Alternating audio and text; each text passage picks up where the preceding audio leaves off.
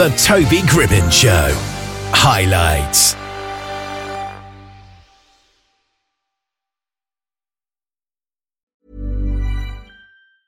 A lot can happen in 3 years, like a chatbot may be your new best friend. But what won't change? Needing health insurance. United Healthcare Tri-Term Medical Plans, underwritten by Golden Rule Insurance Company, offer flexible, budget-friendly coverage that lasts nearly 3 years in some states. Learn more at uh1.com. Hey, I'm Ryan Reynolds. Recently, I asked Mint Mobile's legal team if big wireless companies are allowed to raise prices due to inflation. They said yes. And then when I asked if raising prices technically violates those onerous two-year contracts, they said, "What the f*** are you talking about, you insane Hollywood ass?"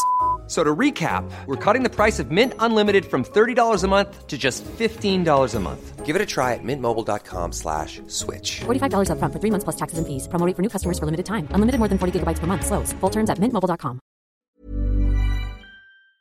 Andy Kyriacou is the lead vocalist of Modern Romance, a highly successful pop music band that rose to fame in the early 80s.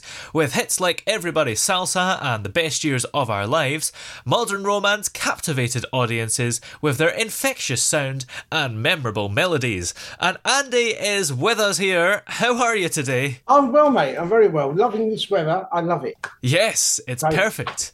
Yes. So, going right back to the start of Modern Romance, how did the band all get together? Because you were originally the drummer, right? Yeah, I was originally the drummer and the last person to join. Yeah. In actual fact, they already had a drummer. I've said this story so many times, but obviously new listeners. Anyway, I went to a gig at a place called The Blitz, which was the club in the 80s where the whole Steve Strange New Romantic thing started. And I went there one night just to see what's going on. And this band had finished playing when I arrived and they were packing up. And I remember really disappointed that I missed the band. I love watching live music. Yeah. And I asked somebody what they were like, and they said they were pretty good. So I just went up and started chatting to the drummer. I said, "Look, I've just left my band. If you know any bands that need a drummer, there you go. Here's my number." And yeah, great. He said, I'll pass it on. And then a few days later, I got a phone call from that band saying, "Do you want to be our percussionist?" Wow. It's not quite the same as being the drummer. I thought, well, it gives me something to do until I find, what I'm looking for. But before I got around to doing even the first gig with them, I got another call saying, "Were you the drummer of this band, this band that I played with in the late 70s, early 80s, which was a very had a cult following?" And I said, "Oh, let me just turn that off as well in a minute when I find it. Where is it? I don't even know where it is. Give me 1 second. Oh, there it is. Let me just turn that off. Bear with me. Sorry. There you go. Don't want any interruptions." Right. So anyway, so I said, yes, I was a drummer. And they said, right, okay, do you want to be our drummer? And I thought, well, hang on a minute, you've got a drummer, because I spoke to him. He's the one I gave my phone number to. And they said, well, look, to be honest, we were going to get rid of him anyway. And at that point, I thought, oh, no, I feel really bad. And they said, well, no, don't feel bad. If you don't take it, someone else will. So you might as well take it, because we've heard all about, the band you were with, and they were really good. We've heard good things. If you don't take it, someone else will. So why let it go to someone else? And I thought, well, logic. So I went, okay, and I joined. And at that point, as far as I was concerned, as far as I knew, they were an unknown band. But they were an unknown band from the east end of London, sort of like borders of Essex. Well, they lived in Essex, but they rehearsed in East London, which was quite near. And I gave up my day job to join this band that no one had ever heard of. And the reason I gave up the day job is they said, well, we rehearse during the day. Yeah. We don't rehearse in the evening, so we spend all day in the studio. We don't want to be in there all night.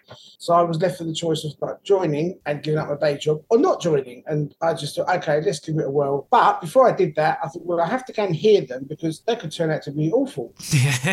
So I went to see them at a gig, and I liked what I heard. I thought, yeah, they're pretty good. They're good. They've got a nice raw sound that I like. So yeah, as far as I knew, I was joining an unknown band that do gigs on the London circuit, and I've given up my job to join them. And then I go to the first rehearsal, and in the middle of a break somewhere, we've done a few songs, and we're having a break, we're having a coffee, and then I heard the words, "Oh, and the record company said blah blah blah," and I thought, the record company said, "What do you mean?" So I said, "Sorry, have you got a record deal?" And they went, "Yeah, we have." So I was immediately very elated, thinking, I've joined a band who's just signed a record deal. This is huge. Yes. But then in the same breath they did, yeah, we've already released 2 songs and they were both big flops.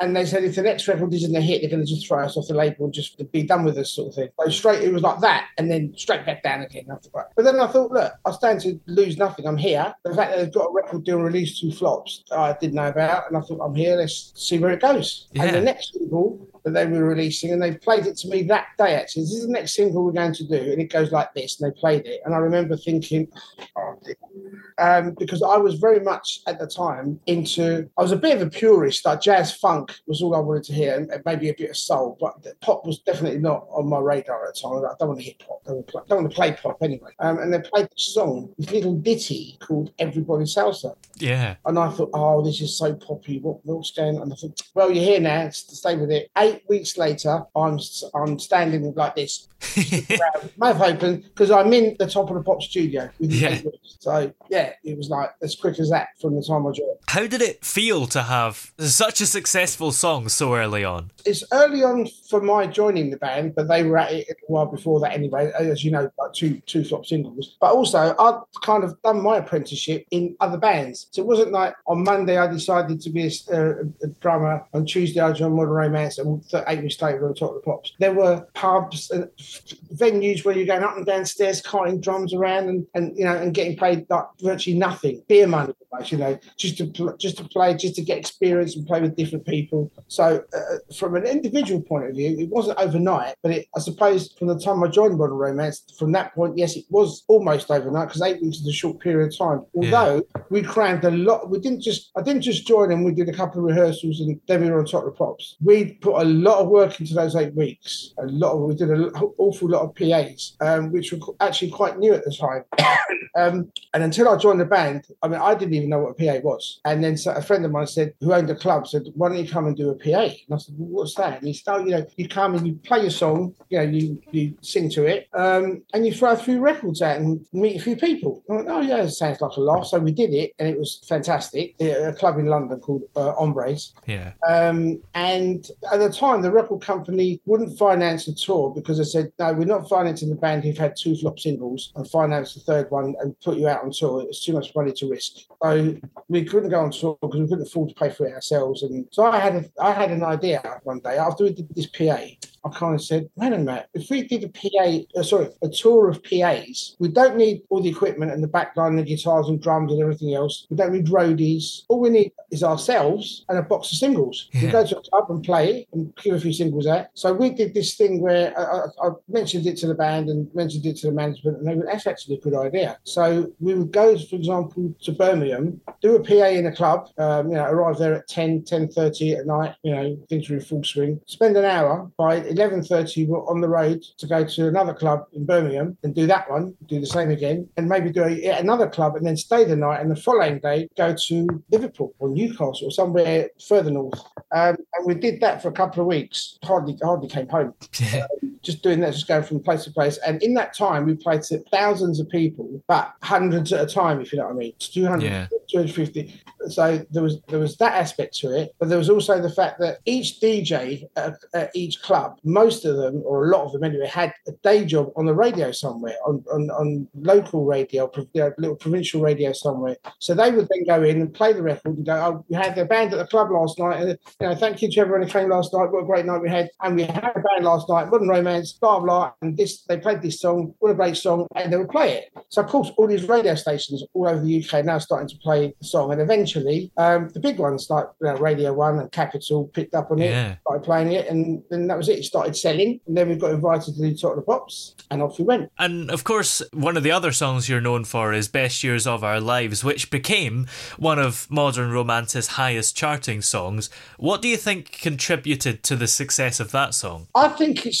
basically, and I've tried to impress this on people when they're writing songs, and I say, look, that bit there, simplify it. Yeah. I think it's the fact that it's so simple that it's got the whoa, whoa, whoas that people can sing. Well, when we play it now, the guitar starts, just the guitar intro. The band haven't even started, it's just the guitarist, and you get the whole crowd going, whoa, the whole thing. And the fact they can chant to it, it's almost like a chanty song with all that whoa, whoa bit, and then, the line.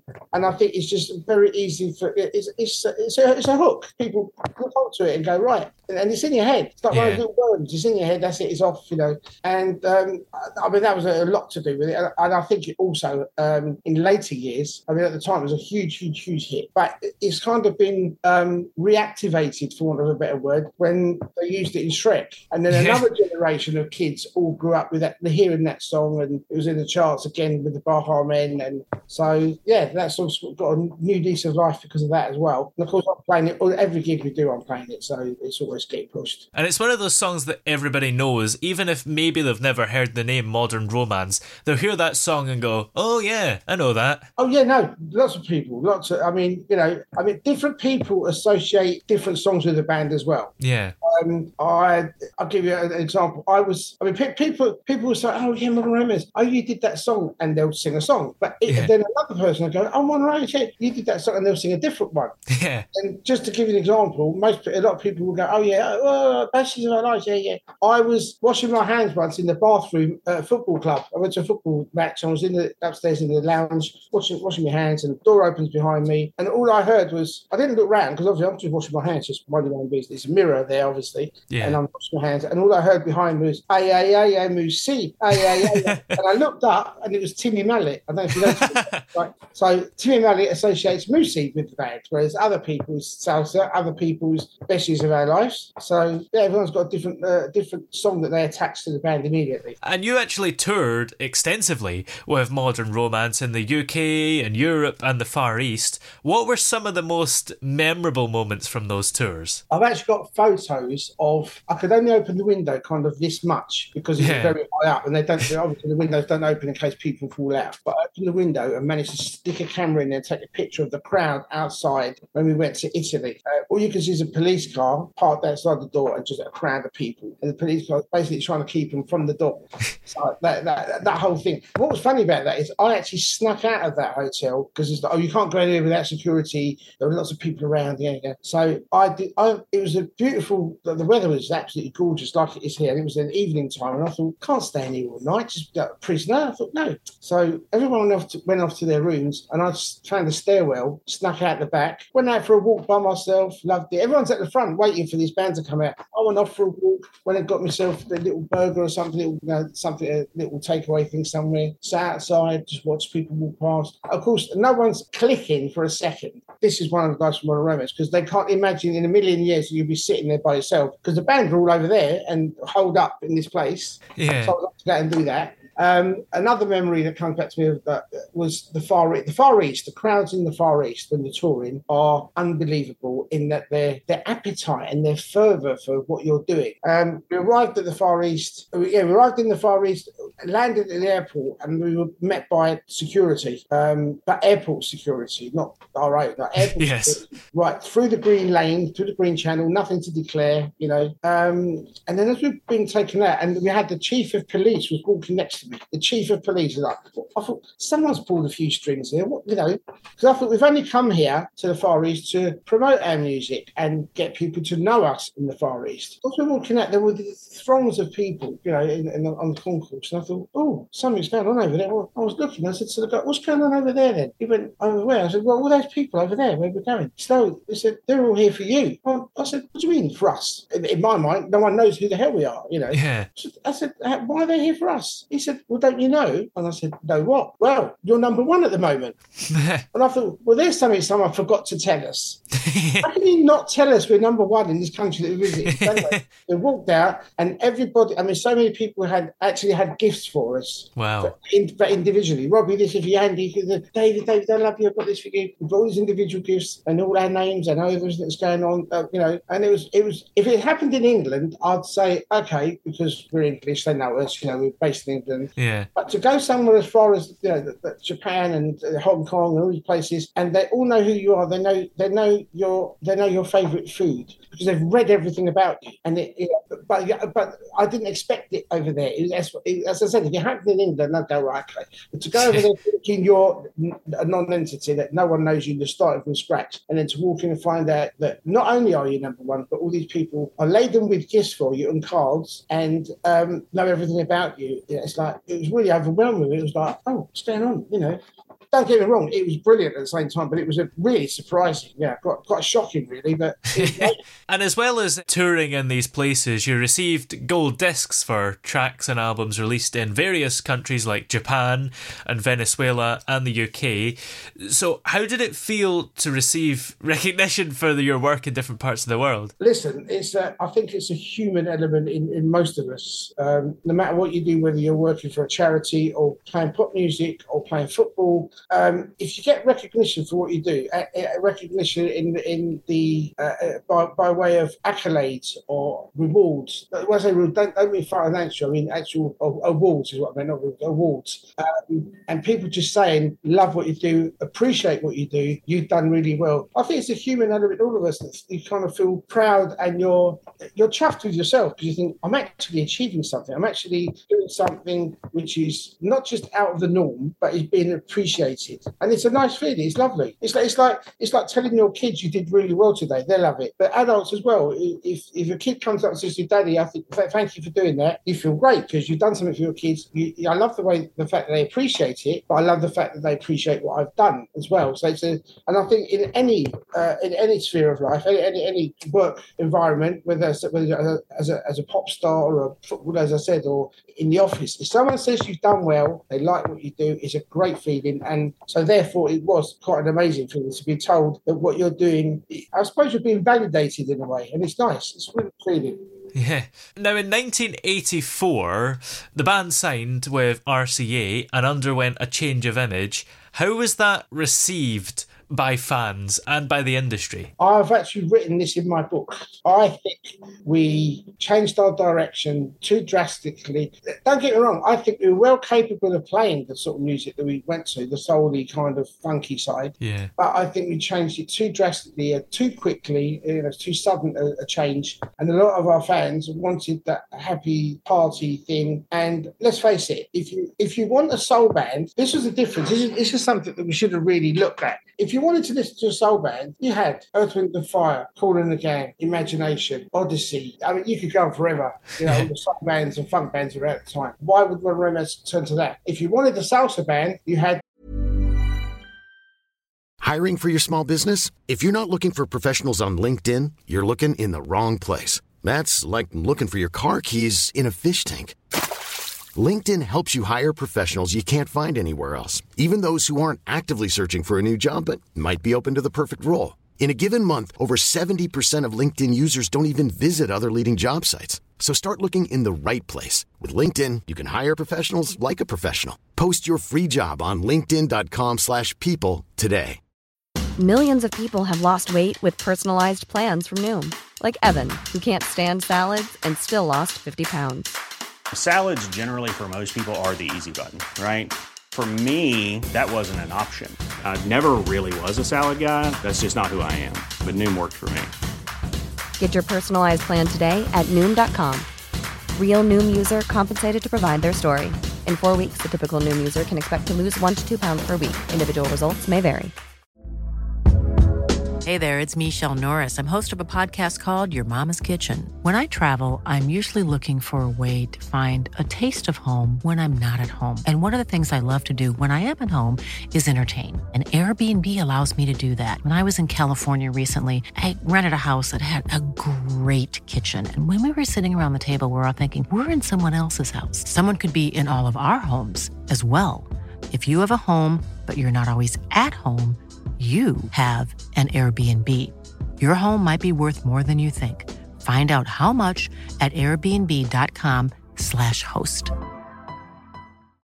When you make decisions for your company, you look for the no-brainers. If you have a lot of mailing to do, Stamps.com is the ultimate no-brainer. Use the Stamps.com mobile app to mail everything you need to keep your business running with up to 89% off USPS and UPS. Make the same no-brainer decision as over 1 million other businesses with Stamps.com. Use code PROGRAM for a special offer. That's Stamps.com, code PROGRAM. Modern Romance, the closest thing, Kid Creole and the Coconuts. Yeah. And that was it. Yeah. I had individual artists like Gloria Estefan later on, because she was Gloria Estefan, but you didn't have a band as such. Yes, you had the Raven Sewing Machine, but really it was her. You didn't have a band that had that kind of sound. As I said, the closest thing was Kid Creole. So if you've got a unique sound, yes, you may have borrowed influences from other people, don't we all? But if you've managed to create this sound that no one else has got, especially in pop music, why would you then ditch that to go to the soul side? And don't get me wrong, I'm a massive soul fan. I love soul music even today. It's in my blood. Yeah. But when you're playing stuff that no one else is playing and getting recognition for it and standing out because you are the only ones who do that, then why would you kind of ditch it all in one go to do this soulful stuff? And that's what we did. And I look back on it and I think, big mistake. And I think ultimately that cost us, because the record company signed us because of what we'd done, and all of a sudden we're doing something very different. So I don't think they thought it was rubbish. I just thought it wasn't what they signed up for. They'd signed up for singles that were going to sell 15,000 copies a day, every single day for a month, which is what our singles always did. All of a sudden we're not selling that many, because a lot of the fans, I think, were a bit, it's all right, but it's not what they did before, and it kind of just died away. I think also maybe the record company didn't promote it as much as they would like to, as much as they could have done, because they were like, well, it's not what we really signed up for. I think it was a bit, of a two-way thing. And I think in the end it cost us, because it cost us our fan base. Kind of like the things we released from that album didn't do half as well as they should have done. And the band released its final album, Burn It, in 1985. What were the factors that led to the band calling it quits? Was it because of that, or was it a different issue entirely? I think it was a number of issues. I think it was the fact that we weren't having the success that we should have had, but we could have continued with it and tried to turn things around. But by that time also, again, well documented in my book when it comes out, I was basically, I'd had enough of not making any money. Although the band were creating money and earning money bringing money into the Modern Romance umbrella, by the time management and everyone else got to it, there was nothing left. I was still living on stupid money. I was still in a situation where if I went to a club and people offered me a drink, I would say no. I'd lie and say, no, thanks, I just had one, thank you anyway, because I couldn't buy a round back. I was not in a position to buy a round, and I didn't want to be the person that's always accepting drinks from people, yet never puts his hand in his pocket to buy one. I think I can't do that, so I've got to say no. And I was still in that position, even though we'd done all these tours and all these gigs, and still in the position I was on a weekly wage. And I thought, no, this is not on. So we're actually on tour somewhere in the UK. And I said, after this tour, I'm leaving the band. And the last day came, and I packed up my stuff, and I said, that's it, I'm off, I'm not coming back again. And the then lead singer, the one who did Best Years of Our Lives and High Life and Walking in the Rain and all those hits, he said on the same day, well, if he's leaving, I'm going to leave as well then, because I can feel the band's not going to sustain it after this. So he left the same day. And after that, it was just, they tried a few things. It didn't work out, and off it went until 1999. Yeah. What motivated you to bring it back in 1999? I was going to joke then and say money, but it's not actually. No, what it was is I saw it was the beginnings of 80s bands and people putting on 80s evenings in 80s night sort of thing and calling them retro nights and this and that. And I thought, this looks good, and people are going, and people that, so basically it was people that were around in the 80s, have gotten married, had their kids have grown up and going out now. They think we want to go out. They don't want to go out and listen to, no disrespect to the musicians of today, but they don't really want to listen to that, because it's like our parents wanted to hear 50s rock and roll, for example. So now the generation that was after us want to hear what we were, or the generation that was around when we were playing music. Their kids have grown up. They want to go back to listening what they were listening to, which was us and Haircut 100 and Tony Hadley and all this stuff. Yes. So I realised that this thing was starting to happen, and I thought, we need to get in on this. We could get the band going, and so I contacted Dave, who was the bass player of the band and the owner of the name, and suggested us getting together and to reform the band, and maybe not use all of the members, but the ones we wanted to, just get 2 or 3, maybe leave 1 or 2 out. And he said, to be honest, I can't see myself going on stage again. He said, I've gone past that. I mean, he's into management, has been for years. He said, I manage people now, so I can't really see me doing that. But he said, you're a member of the band since the very first hit. You should do it. He said, I'll assign the name to you so you can legally be safe and have the name and say that you're Modern Romance, because he said, whether we do it together or you do it by yourself, I'll just give you the name, you go off and do it, which he did. And I've been doing it ever since. So what's that, 24 years? Yeah. Not bad. And how's the experience been this time round? Quite different for very many and quite obvious reasons. Yeah. For one, I'm the boss. Yes. So it's very different because I don't have anyone else that I have to answer to or speak to. It's like, but having said that, I'm not the sort of boss that's, well, I want it all like this. I've just got a set way that we do things, and everyone's lovely in the band. And we have it's a very different culture to the 80s, because the 80s, not just for music, but for football and everything, was a different culture. There was very much a drinking culture. Drugs were rife. I mean, I know they're rife today, but they were rife in the industry. It was at the beginning, so everyone was going mad because it was new. Let's get all this stuff. And I've never been a drinker. I've never taken drugs. I've never even smoked fags, really. So for me, I just wanted everyone in the band this time around to be clean, not like in the 80s. Yes. No disrespect meant to them, but I think you do a lot better when you've got a clear head and you know what's going on. So we have that aspect to it where everyone's much more chilled and also everyone's much more mature, because we were young at the time. So all the people I'm using now, all my band members now that have been with me for young, some of them, they're all married with kids, so they're all young married. They're not like in the 90s. Yes.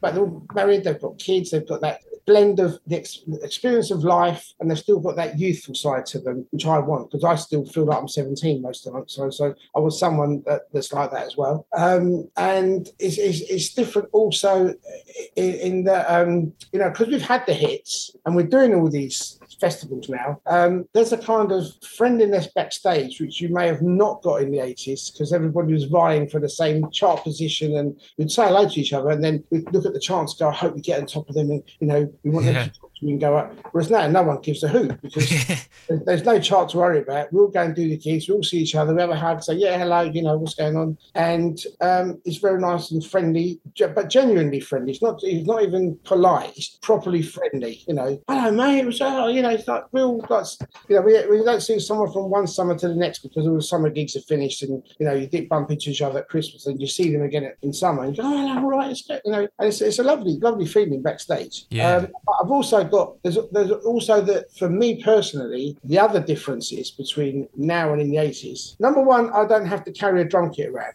or I know we had roadies to set it up, but there's none of that fiddling around and making sure it's right and getting the sound.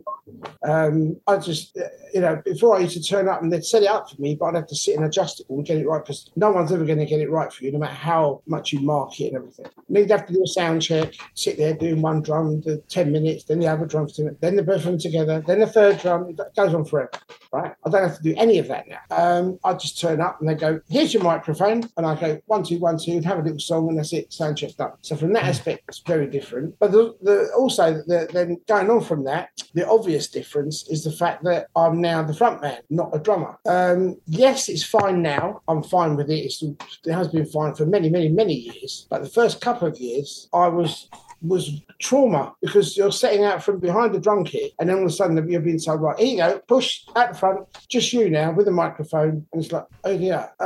Singing behind the drum kit with headphones on wasn't a problem, but suddenly being told, ditch the headphones, ditch the drum kit, you're out front with a mic, they can actually see your legs now. It's just psychologically very different, and quite unnerving, to say the least. But I got there after a while. Yes. What's the relationship with the fans like this time round as well? Brilliant, because then, and I don't mean this horribly, before we had screaming girls that wanted to come in and would almost faint, and you'd think, right, we let them come in one by one with security and sign what they want to do and speak to them a bit, which is lovely, but you had to handle them a little bit with kid gloves, because they were young and they were impressionable, and they were like, Whereas now you've got a couple coming up to you. So when they come in for an autograph or come backstage, it's usually a couple of girls, but they're not girls, they're ladies. They're like 45, 50. They're mature. They're not going to be screaming and going bananas and fainting. Or you come in with his wife and he go, can I take my wife? She's a big fan. Can I have a picture taken with you? Whatever. And there's a completely different thing from that aspect. So it's far more relaxing and not as daunting because you haven't got a throng of people trying to come through the door at the same time because they can't wait because it's all excitement. And they're all like, we walk up and get an autograph, and it's all very chilled and it's very nice. So what are you working on at the moment? I mean, is it just the shows that you do, or are you making singles and albums soon? I'm still doing recordings. I released a couple last year. I sort of did a soft release one, but I'm going to revisit it again this year, pretty soon actually. I've finished my book, but I've got to read through it one more time because I got my kids to proofread it for me. They were horrified because they both got degrees. One of them's got a degree in English. So I said, right, proofread. Right. So not a lot going on, that they could change. They just said it's fine. They said a couple of things. They said when you relate to stuff from the 80s, which you've transcribed from your diaries, and then you make a comment today, you've got to make it clear that you're making that comment today because sometimes it was confusing. We're going, well, how did you know that then? Oh, it's a comment you're making now. Right, okay. They said you need to separate that and put it in a different font. Without put a star next to it, obviously the star doesn't make it clear, so I'd have to maybe do it in italics or something like that. Yeah. So I've got to go through the whole book, read it all, and it's a long book. It's a lot of stuff. So I've got to start that again. I'm hoping to start it next week, actually, on Monday. How long is it? Going from memory, it's A4 on the laptop. It's 540 pages or something like that. Yeah, so there's a lot of stuff in. I mean, obviously, somebody did offer me a deal and I turned them down because I just thought it wasn't the right deal. They weren't in it for the right reason. I wanted to do the sensational stuff. And I said, no, it's got to be a proper... It began as a book which I was transcribing my diaries. But then a friend of mine saw it and said, look, it's like you've taken a slice out of your life, in the middle of your life. I said, there it is. But we want to see the beginning. How did you start? How was this cake made? Just give us someone's slide. Can we see how it was made? The ingredients. Where did you come from? Your parents, your background. And I went, do you know what? That's a really good idea, that is. So I've gone right back to the beginning from when I was born, and discussed my, I had a Greek Cypriot upbringing. My parents were very, very old-fashioned. So I had to describe, I just felt it was necessary to just describe that.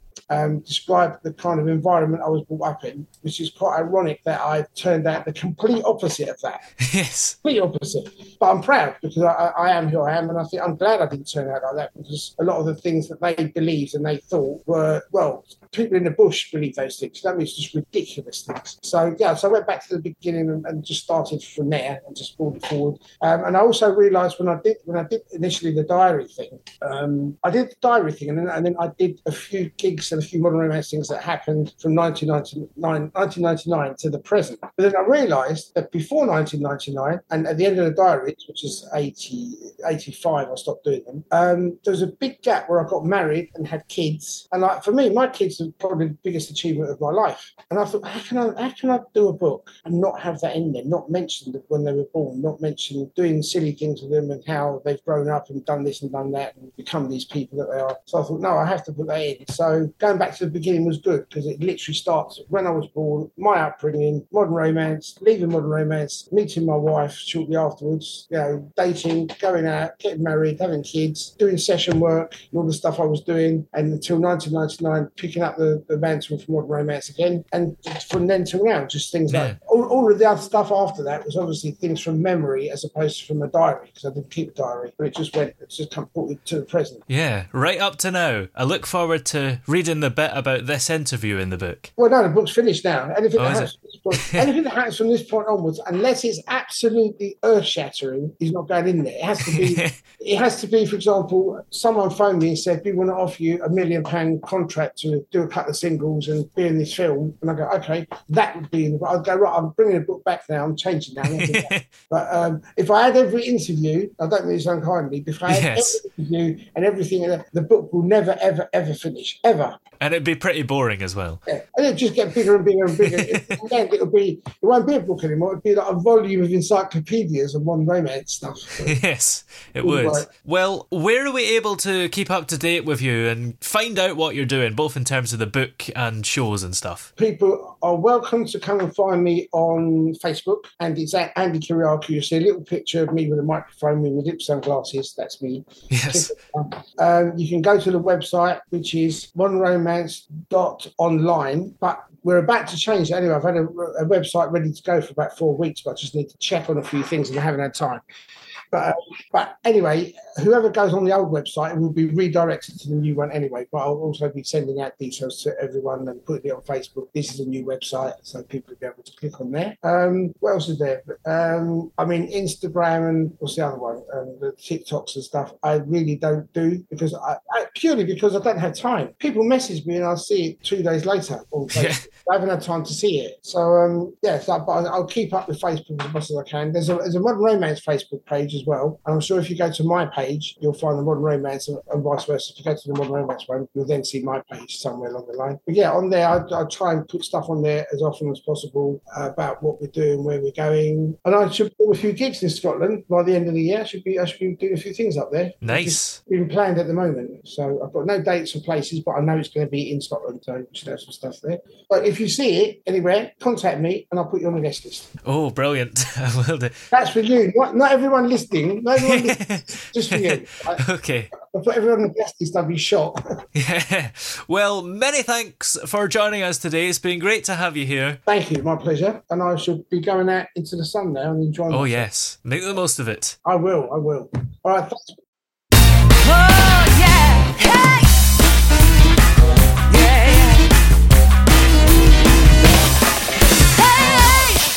The throbbing pulse of